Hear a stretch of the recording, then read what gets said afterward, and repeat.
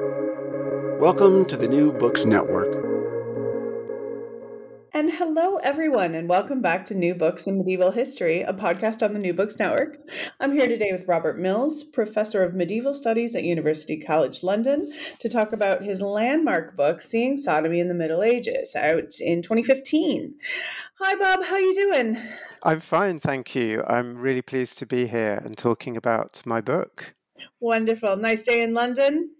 It's all right. The sun's not shining, but hey. Whatever.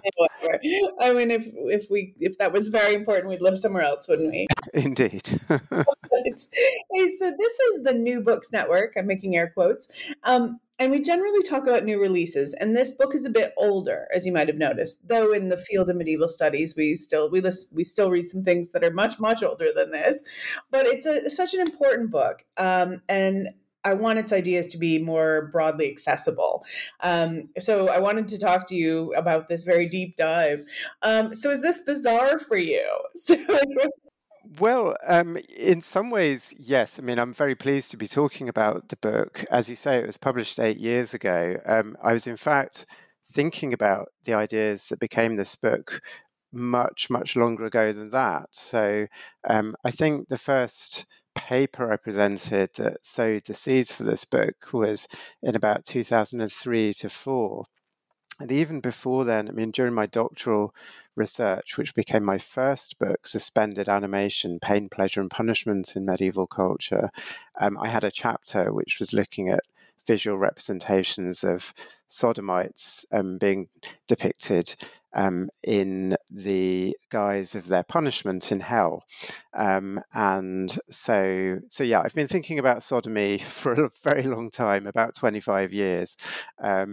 And so I'm really pleased that some of these ideas still resonate. Yeah, wonderful.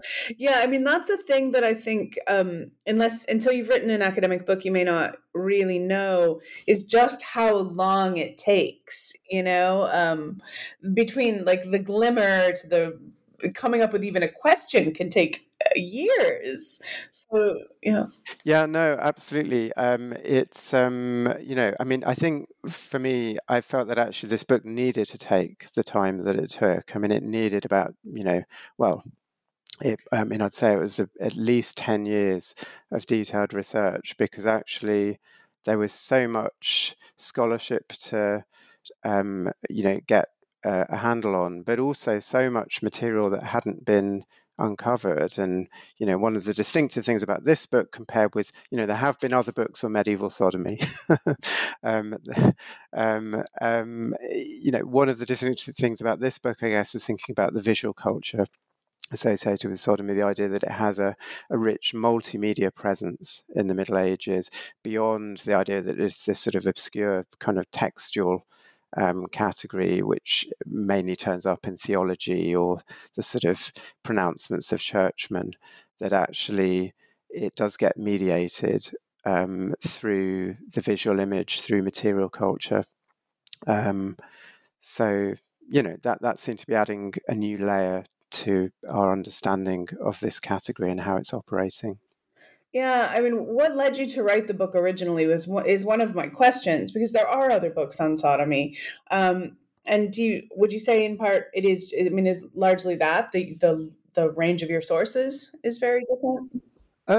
Some of it is that, but absolutely. So, no one had really brought together these sources before in quite the way that I do. I mean, there had been other art historians who'd been thinking about categories of sodomy and queerness more broadly.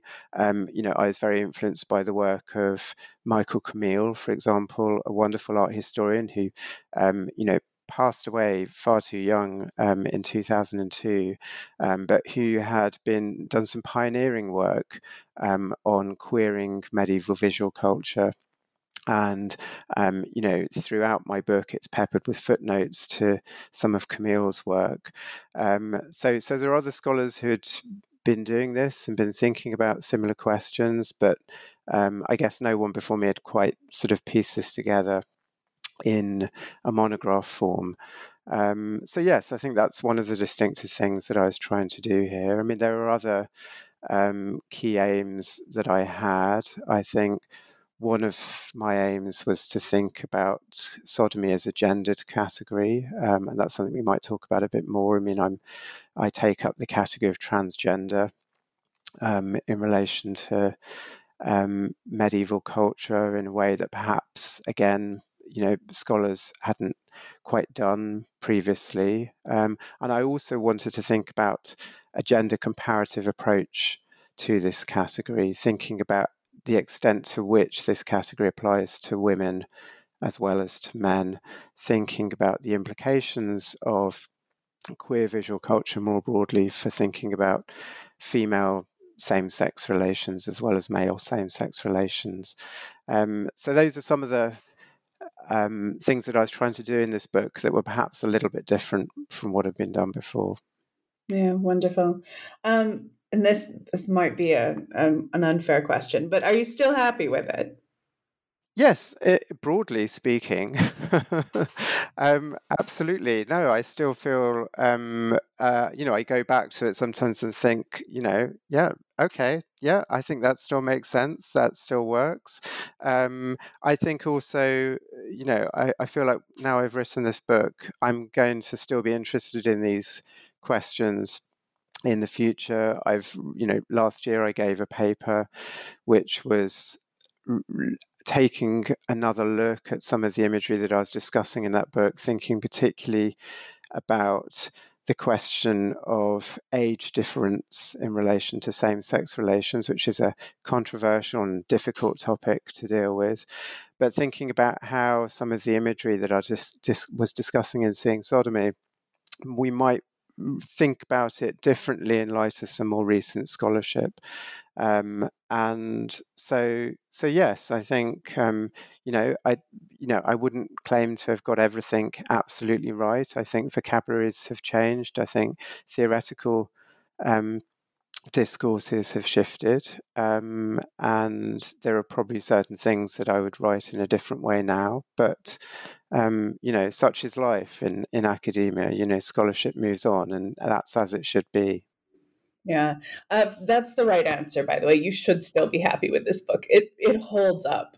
I mean, it's not that old either. It just feels like the language, the world around gender, sexuality, etc., is changing so quickly. Uh, so I mean, I guess that's the curse of being a la mode, of being so fresh in your work. Yeah, no, absolutely. I mean, for example, one category that I don't use in the book, but I think has quite a lot of currency now is non-binary, which I think would be quite a useful category to use in relation to some of the material in the book. I mean, there have been other scholars more recently who've done some of that work. Leah Devon's book, The Shape of Sex, for example, which came out a couple of years ago, really important book thinking about the idea of non-binary as it pertains to medieval literary and visual culture. So yes, but I think what I hope I've done in this book is to sow some new seeds for other scholars to take up and explore in their own work as well. And again, that's as it should be. Absolutely.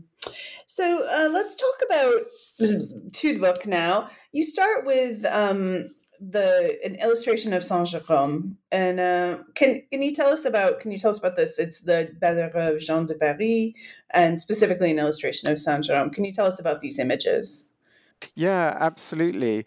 Well, so these images appear in a book of ours, a luxury book of ours called the Bella of Jean de Berry. Jean de Berry is a patron who, was a very wealthy individual in the Middle Ages, an important art patron, collector, and also was, quite obsessed with just beautiful objects, beautiful things. Someone who Michael Camillo mentioned earlier has written about very interestingly, and and Camille discusses Jean de Berry as himself being a potentially kind of queer figure in some ways. And so these images that I discuss at the start of the book appear in a sequence which is, representing scenes from the life of Saint Jerome. And there's one story that's told about Jerome that when, this is St. Jerome is someone who, as well as being known for his translations of the Bible into Latin, he is also someone who's obsessed with virginity as a category, with sexual purity.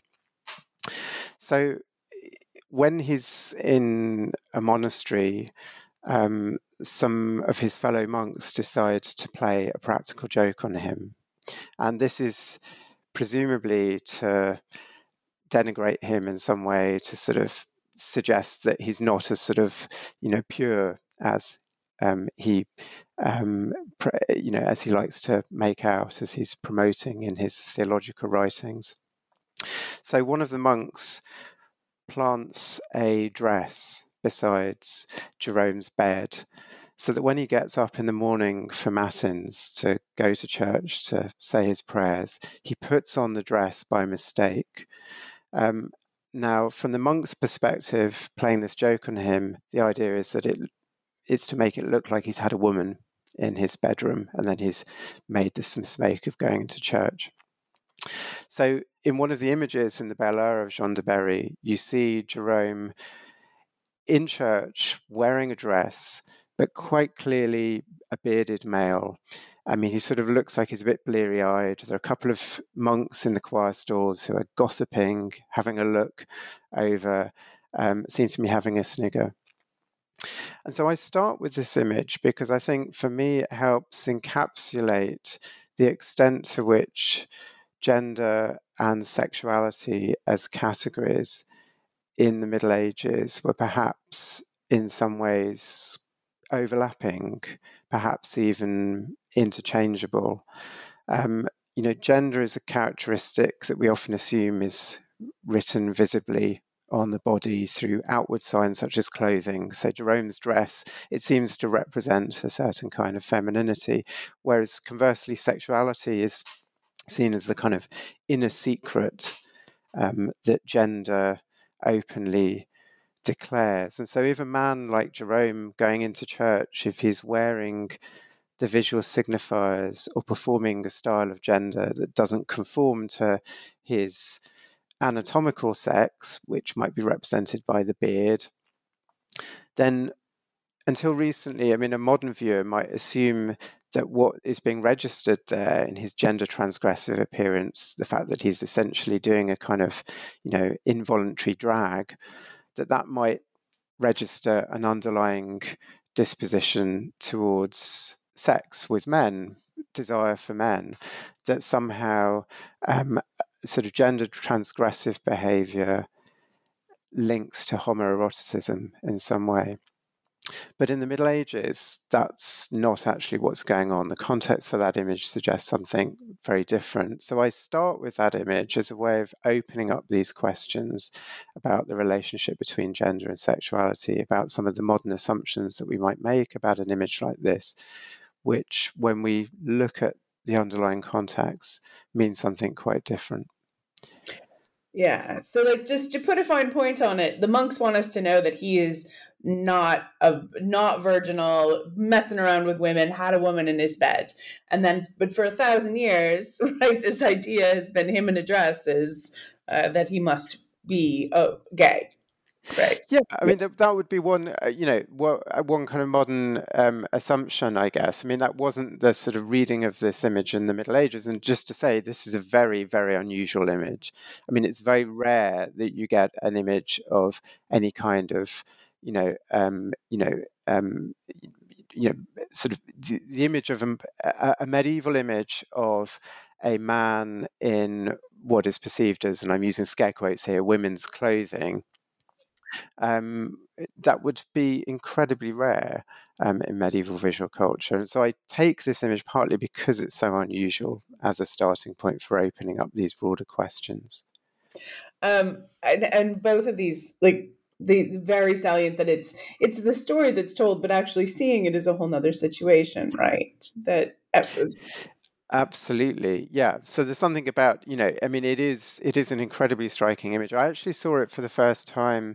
There was an exhibition when basically the manuscript had been unbound, and all of the leaves been taken out so that it could be rebound. But they had an exhibition at the Metropolitan Museum of Art in New York where they showed the whole manuscript unbound, so you could see everything. And I went to this exhibition, and that was my first encounter with this image. And I just, it was just an extraordinary moment because I'd never seen anything quite like it before.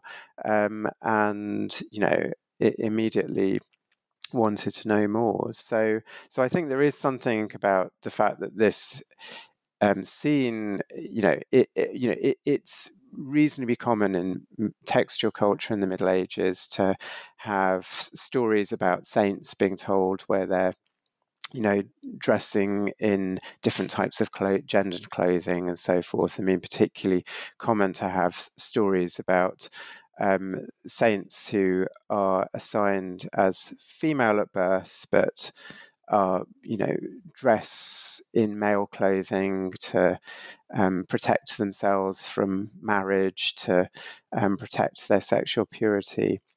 So it's quite common in textual culture, in hagiography, to get these kinds of stories, but it's much less common to see them translated into visual images. So yes, there is something very distinctive about this being an image. and it makes a wonderful example of like just the layers of miscommunication that can happen and how difficult it is to get to this. And which, before we go any further, I mean, I feel like we need to bring up Foucault. I feel like I want to know when we'll be able to talk about the history of sexuality without talking about Foucault, but today's not that day. So perhaps you could explain what I mean here, what I'm talking about, to our listeners. So yes, I mean, I think Foucault is, certainly was a key figure for me as a historian of sexuality, because I think, I mean, one of the points that Foucault is most famous for, although I think this is perhaps partly a kind of misreading, is that in pre-modernity, in the Middle Ages, people thought in terms of acts, sexual acts, sinful sexual acts such as sodomy, whereas in modernity, we've shifted towards thinking about identity, that, sexuality morphs into these identity categories which define one's whole person rather than just the acts that one is doing at a particular moment in time.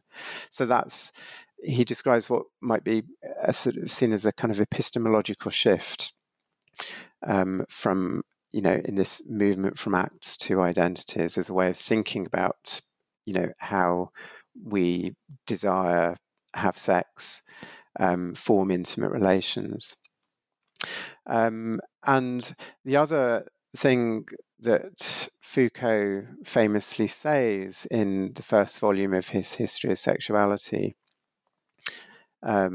is that sodomy is that utterly confused category, which is a wonderful phrase which a lot of scholars have seized upon. But I mean, for me, that is actually a really important idea for the book because, sodomy is, as far as I can see, a not very precise term. I mean, initially it's a theological concept. It only intermittently refers to particular kinds of sexual activity. So it doesn't even describe acts very clearly.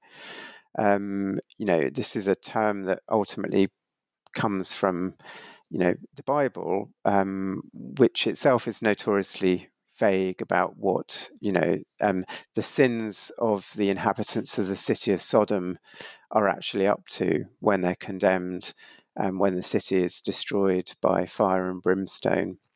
I mean, this is the story recounted in Genesis chapter 19. So, so it's not possible to work out exactly what sodomy is referring to in this context. And, today, the definition of sodomy has narrowed substantially. So, we tend to think about sodomy as referring mainly to anal sex, usually anal intercourse between men. And that was certainly part of the medieval understanding. And some of the images and texts that I discuss at the end of the book do deal with that sort of anal rhetoric associated with sodomy. But in fact, most of the book, I'm not discussing that. What I'm discussing is the way in which sodomy becomes a very wide-ranging, all-embracing term, which, precisely because of its ambiguities, precisely because it can be applied in so many different contexts, it becomes a useful scapegoating tool for denigrating people who don't fit in, who don't conform, who are outsiders in some way. And so I think Foucault's idea that sodomy is an utterly confused category really did provide me with a framework for thinking about the multimedia ways in which sodomy is being deployed as a category, which go far beyond a particular variety of sexual act or a particular kind of sexual identity. Yeah, I mean, so is it fair to say that sodomy just becomes like a catch-all for unnatural and or deviant behavior? Yeah, I mean, it's I mean, that's one of the phrases that's used, that sodomy is, one of the alternatives to sodomy is to talk about sins against nature, for example. The idea that it represents some kind of affront to the natural. And again, I'm putting that word natural in scare quotes when I say that.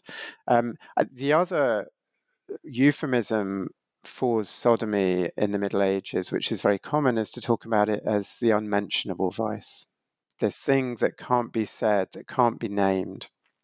And it's a sort of, it's quite paradoxical, because the idea is that sodomy is something that can't be named, that can't be mentioned, and yet by saying it's the unmentionable vice, that's a way of saying it. And one of the things that interested me about thinking about the visual culture associated with sodomy is the idea that the thing that can't be named can somehow still be seen, that it can be visualized. And so I'm interested in the strategies that artists are using to render this so-called unmentionable vice visible. Sure. Right. This thing that we all know what it means. We know it when we see it, but we're not going to talk about it, which is just, kind of hell for an historian, right? If you wanted to find something like more frustrating than that, I don't know. All right. And so, I mean, the other thing is unnatural and unmentionable, like deviant acts heresy falls under this, right, in practice. Yes, absolutely. Heresy and sodomy were sometimes used interchangeably in the later Middle Ages. I mean, in some regions, the word for heretic is also used to, denigrate sexual outsiders as well as religious outsiders. So in German-speaking regions, for example, in the sort of 15th, 16th century, the word Ketzery is a word that is applied equally to heretics as it is to sodomites. And indeed, the English word buggery, which enters the statute books in 1533, when the vice of buggery is targeted by a new law that's brought in to bring sexual sins under the purview of the state under Henry VIII in England. That term buggery, which is the basis for that law, comes from a French word, bougre, which in the 13th century referred to heresy. So these terms are interchangeable, and that's what I mean about how sodomy becomes a kind of scapegoating mechanism for targeting outsiders, whether religious, sexual, or indeed, the idea that sodomy is something that comes from outside in the sense of being foreign, that it's a kind of foreign import. That's another idea that we see coming up again and again. That sodomy is this thing that happens elsewhere and then infects society, coming from the outside, and then causing this sort of trouble within Christian society. Sure. A moral contagion of any sort is Exactly. problematic. All right. So let's move into talking about the gender and the import here. All right. Can you just briefly, how's the gender binary understood in the Middle Ages? Briefly, she says. No, that is a big question. I think yes. I mean, gender binaries were influential, important. There was an investment in gender binaries.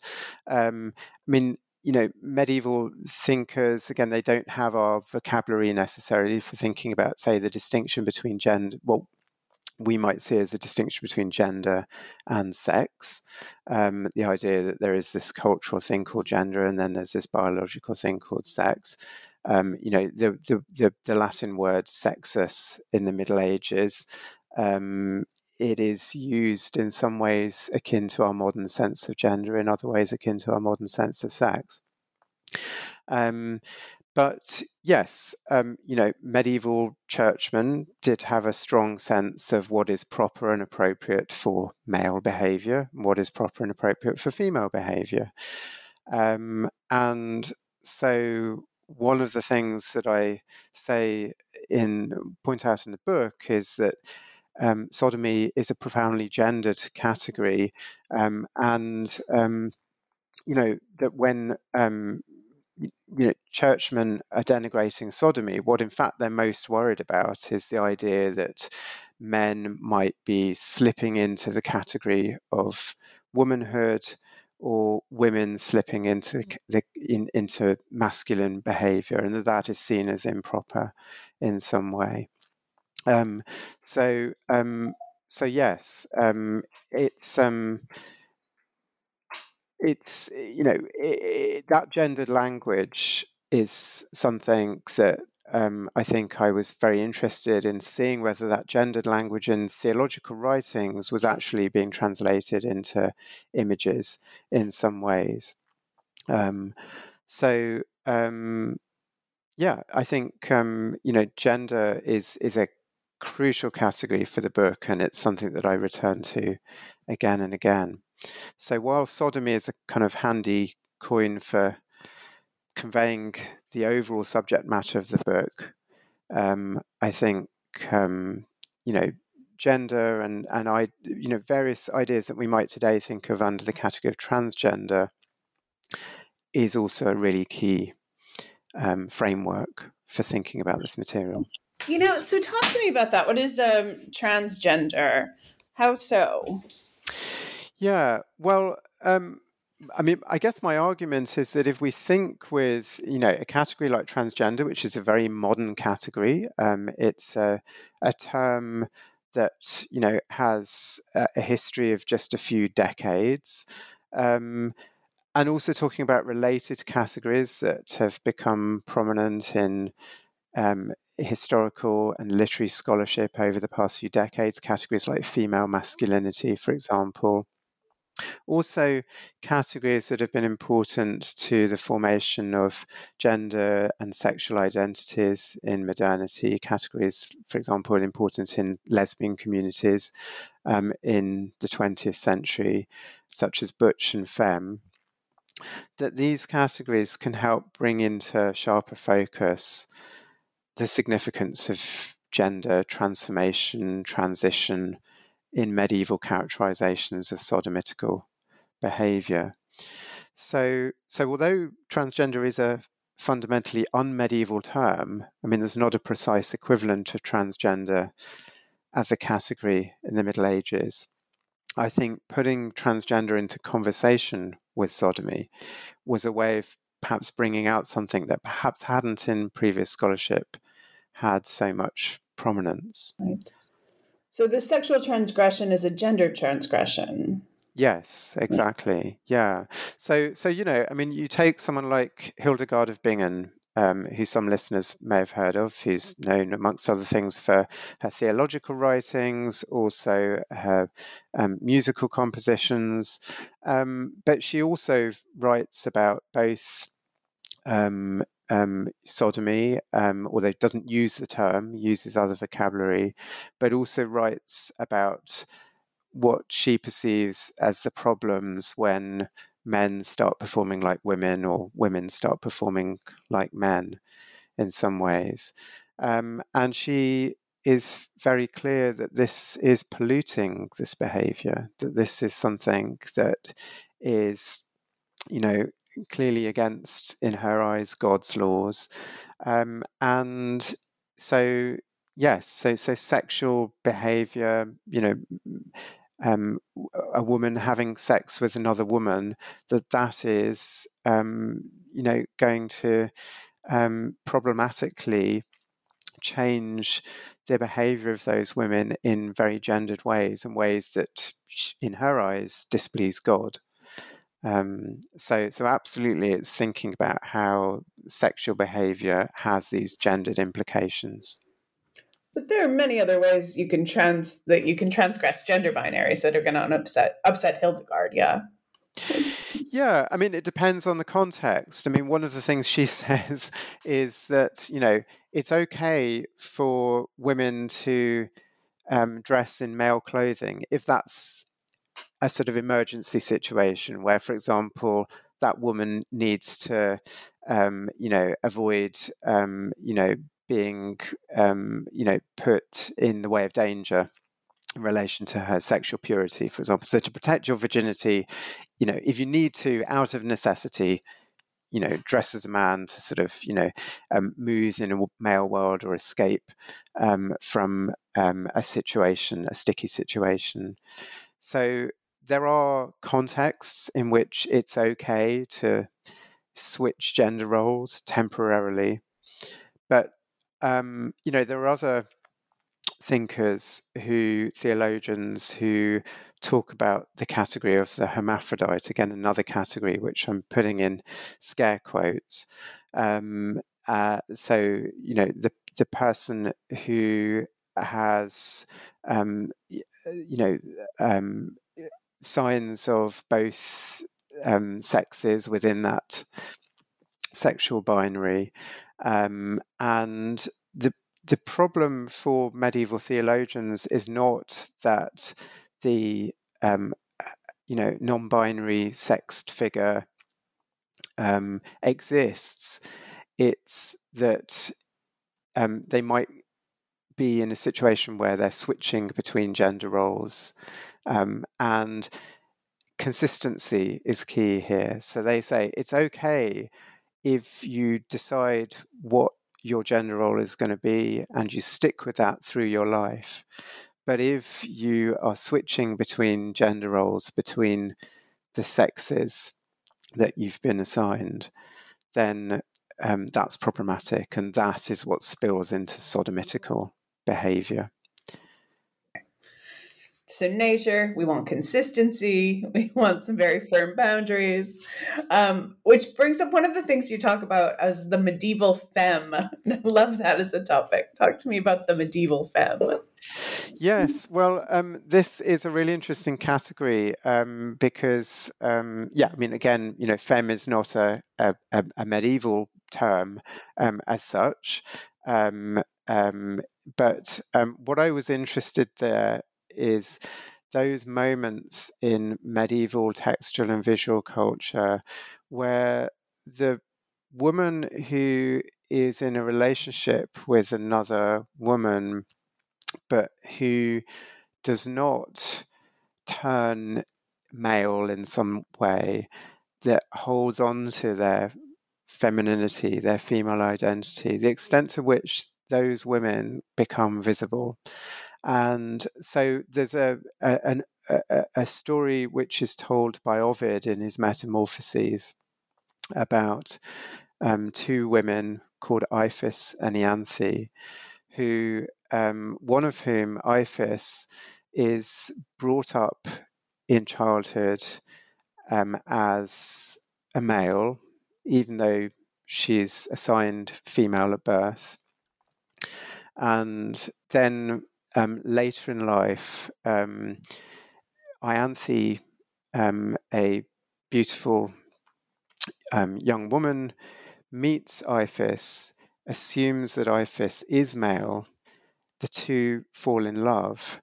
And then Iphis thinks, what am I going to do here? Because I'm not going to be able to perform in the bedroom. This is how Ovid tells the story. And so Iphis prays to be transformed into a man, prays to the gods. And he is transformed, becomes a man. And, Ianthe and Iphis get married. But what I was interested in that story was not just in the figure of Iphis getting transformed into a man, which we might see as a figure for certain experiences we today would associate with transgender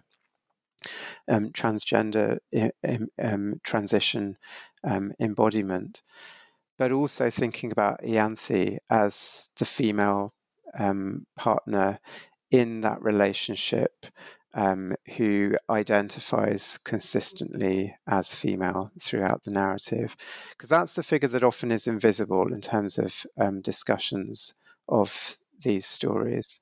And so I was interested in bringing out the femme to the fore as being an important player in these narratives, and thinking about the extent to which that feminine identified, female loving woman was represented. Of course, it's complicated by the fact that what Ianthe is the person who Ianthe is in love with is, performs as, identifies as, is a man. So that complicates that idea.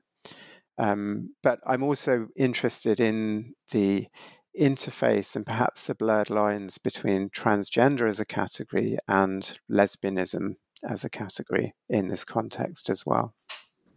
And this brings up the question of friendship, of, what we've got here is female amity as well, right? Which is, there's a lot of overlap between the intimate and the erotic that doesn't map quite as we see it in the modern world, right? Yeah, no, absolutely. Yes. No, friendship was another really important category for me in this book, because friendship is one of those categories that, and also related ideas, like the idea that, there are, scholars who have written about ceremonies between close companions that might be akin to modern notions of marriage. So, for example, John Boswell did some important work on thinking about this idea, and subsequently a scholar like Alan Bray, who wrote a book called The Friend, where he's thinking about particularly about the early modern discourses of friendship, but also how they overlap with these ritualized expressions of intimacy, such as wed brotherhood. And in the Middle Ages, there was a place for thinking about same-sex intimacy in the context of friendship, which legitimized it, which saw it as the most sort of noble kind of relationship that one could have. And yet, there were moments in medieval culture where same-sex friendships slipped over into the category of sodomy. And so we catch a glimpse of the ways in which these categories of friendship and sodomy, in some ways, start to blur into one another, even as, writers, thinkers, churchmen try to keep them apart and say friendship is legitimate and indeed can be the most noble kind of expression of intimacy that there is. But on the other hand, those same relationships can be tarnished with the brush of sodomy as a way of rendering them ethically unsound on some level. And there are some fairly prominent examples of where friendship is twisted into sodomy to, while discussing it in order to discredit the people we're talking about.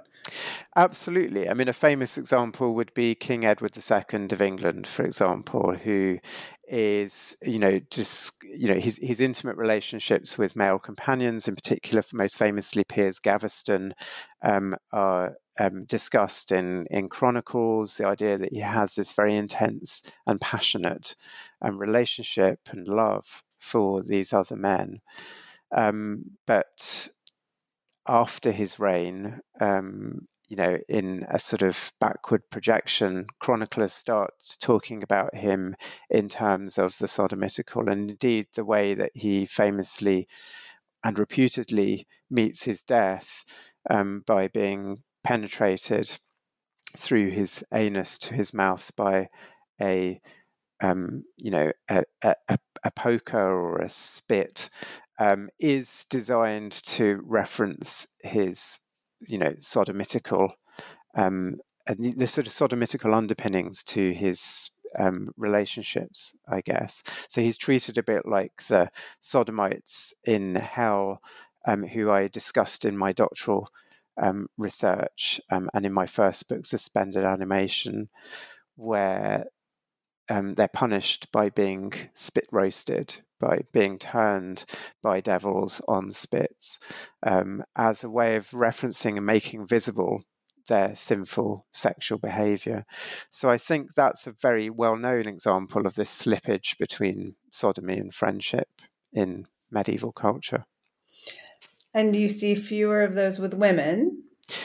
Yes, absolutely. So, I mean, that I think it's not at the same time the case that in the Middle Ages there weren't spaces for representing female intimacy, and that those relations between women didn't themselves slip over into the category of sodomy, but it is less common, I guess. There is a sort of sense that, females say in some scholarship that female same-sex intimacy only really comes into visibility in around the sort of 18th, 19th century, with figures like Anne Lister, for example, famously describes in her letters and diaries, intimate, often sexual relations with other women. But the material that I uncover in my book suggests that actually sometimes this same slippage between friendship and sodomy also applies to women. And one context in which I discuss this, which paradoxically might not seem to be the most obvious place to look for sodomy, is the female anchor hold. The anchorite is a person who chooses willingly to shut themselves off from the world and from broader society by holding themselves up in a cell, usually attached to the side of a church. A famous example would be Julian of Norwich. And they choose to dedicate themselves to a life of chastity and devotion to God for the rest of their lives in this solitary confinement, essentially. Now, I looked in my book at, in my research for the book, at some of the writings that were produced for women who chose this life as an anchorite. And I found that some of the language in these texts suggested a certain anxiety about the relations that anchorites locked in their solitary cells might form with other people, their maidservants, for example. Because while they're technically in solitary confinement, they sometimes clearly had people who were helping them out, looking out for them. And I noticed that some of the language in these texts was very subtly suggesting that there is, for example, this nameless thing which, is unmentionable, but which can happen in situations where people are intimately living with one another might happen. It doesn't say exactly what it is. It doesn't use the word sodomy specifically, but I think it's very clearly a sort of euphemistic allusion to the potential that even in the context of an anchor hold, which is meant to be closed off from the world and contained and pure, there might be the danger that something sodomitical could happen. This is a hard nut to crack. Yeah. Yes, absolutely.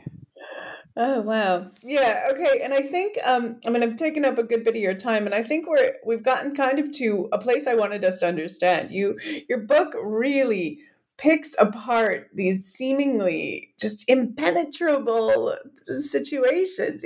What does the word sodomy even mean? How does that track onto friendship? What does that do with gender? Does gender change? These are really big questions that seem difficult, particularly, if you asked me about my neighbors, I would have trouble discussing, answering these questions. And now we're talking about people who've been gone, and left, and loads of people who left no traces, obviously. So there's just a few places to get at this, but it's a really wonderful book, listeners. You do a great job with it. So my next question is this one, I hope is easy. What are you doing now? Yes, no, good question. In terms of my research, I have been thinking for quite a long time about questions of animality and wildness. And some of that comes out of my previous work on the history of sexuality.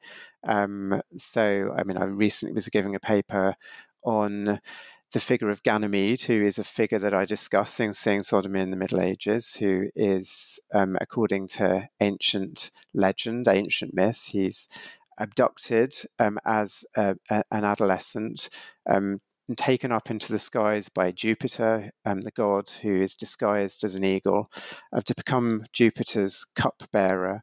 This is a story that in the Middle Ages was often interpreted as being about homoeroticism, about sodomy on some level.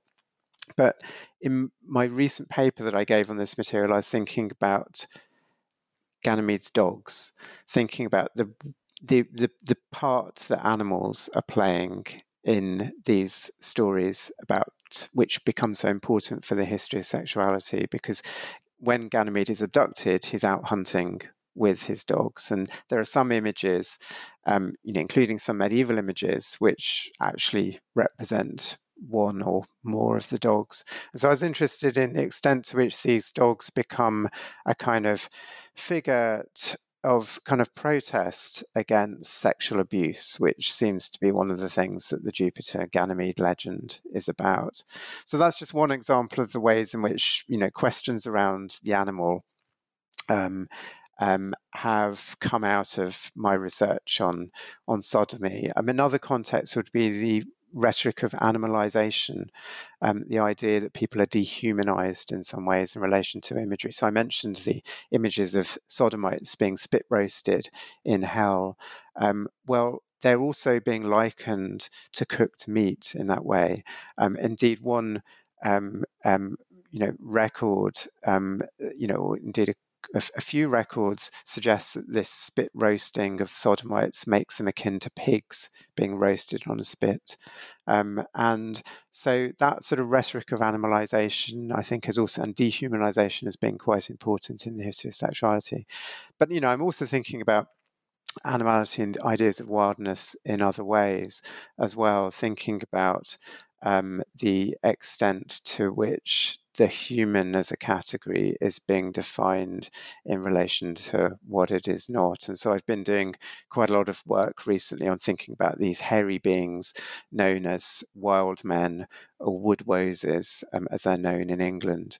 And just thinking about what's going on. Why is there this obsession in certain parts of England, for example, with representing these wild hairy beings on the sides of churches, protecting church fonts and so forth? So that's taken me also into questions of the way in which dehumanization has been used rhetorically as a tool to think with in medieval culture, and thinking about ideas of racialization, for example, in the racialized body as well as the sexualized body in this context. Wow, I'm fascinated. I have so many questions. That sounds fantastic. And God, all right, I can't wait. I'll read that one. And so let me just say one more good thing about this book while we're still on air. It's really readable. You're a great writer. And academic books don't always work that way. So listeners, I realize I've said it enough, but please go get your hands on this book and give it a listen. And I will be back to talk to you about your next one. Okay. Okay, great. Thanks so much. It's been wonderful speaking about it.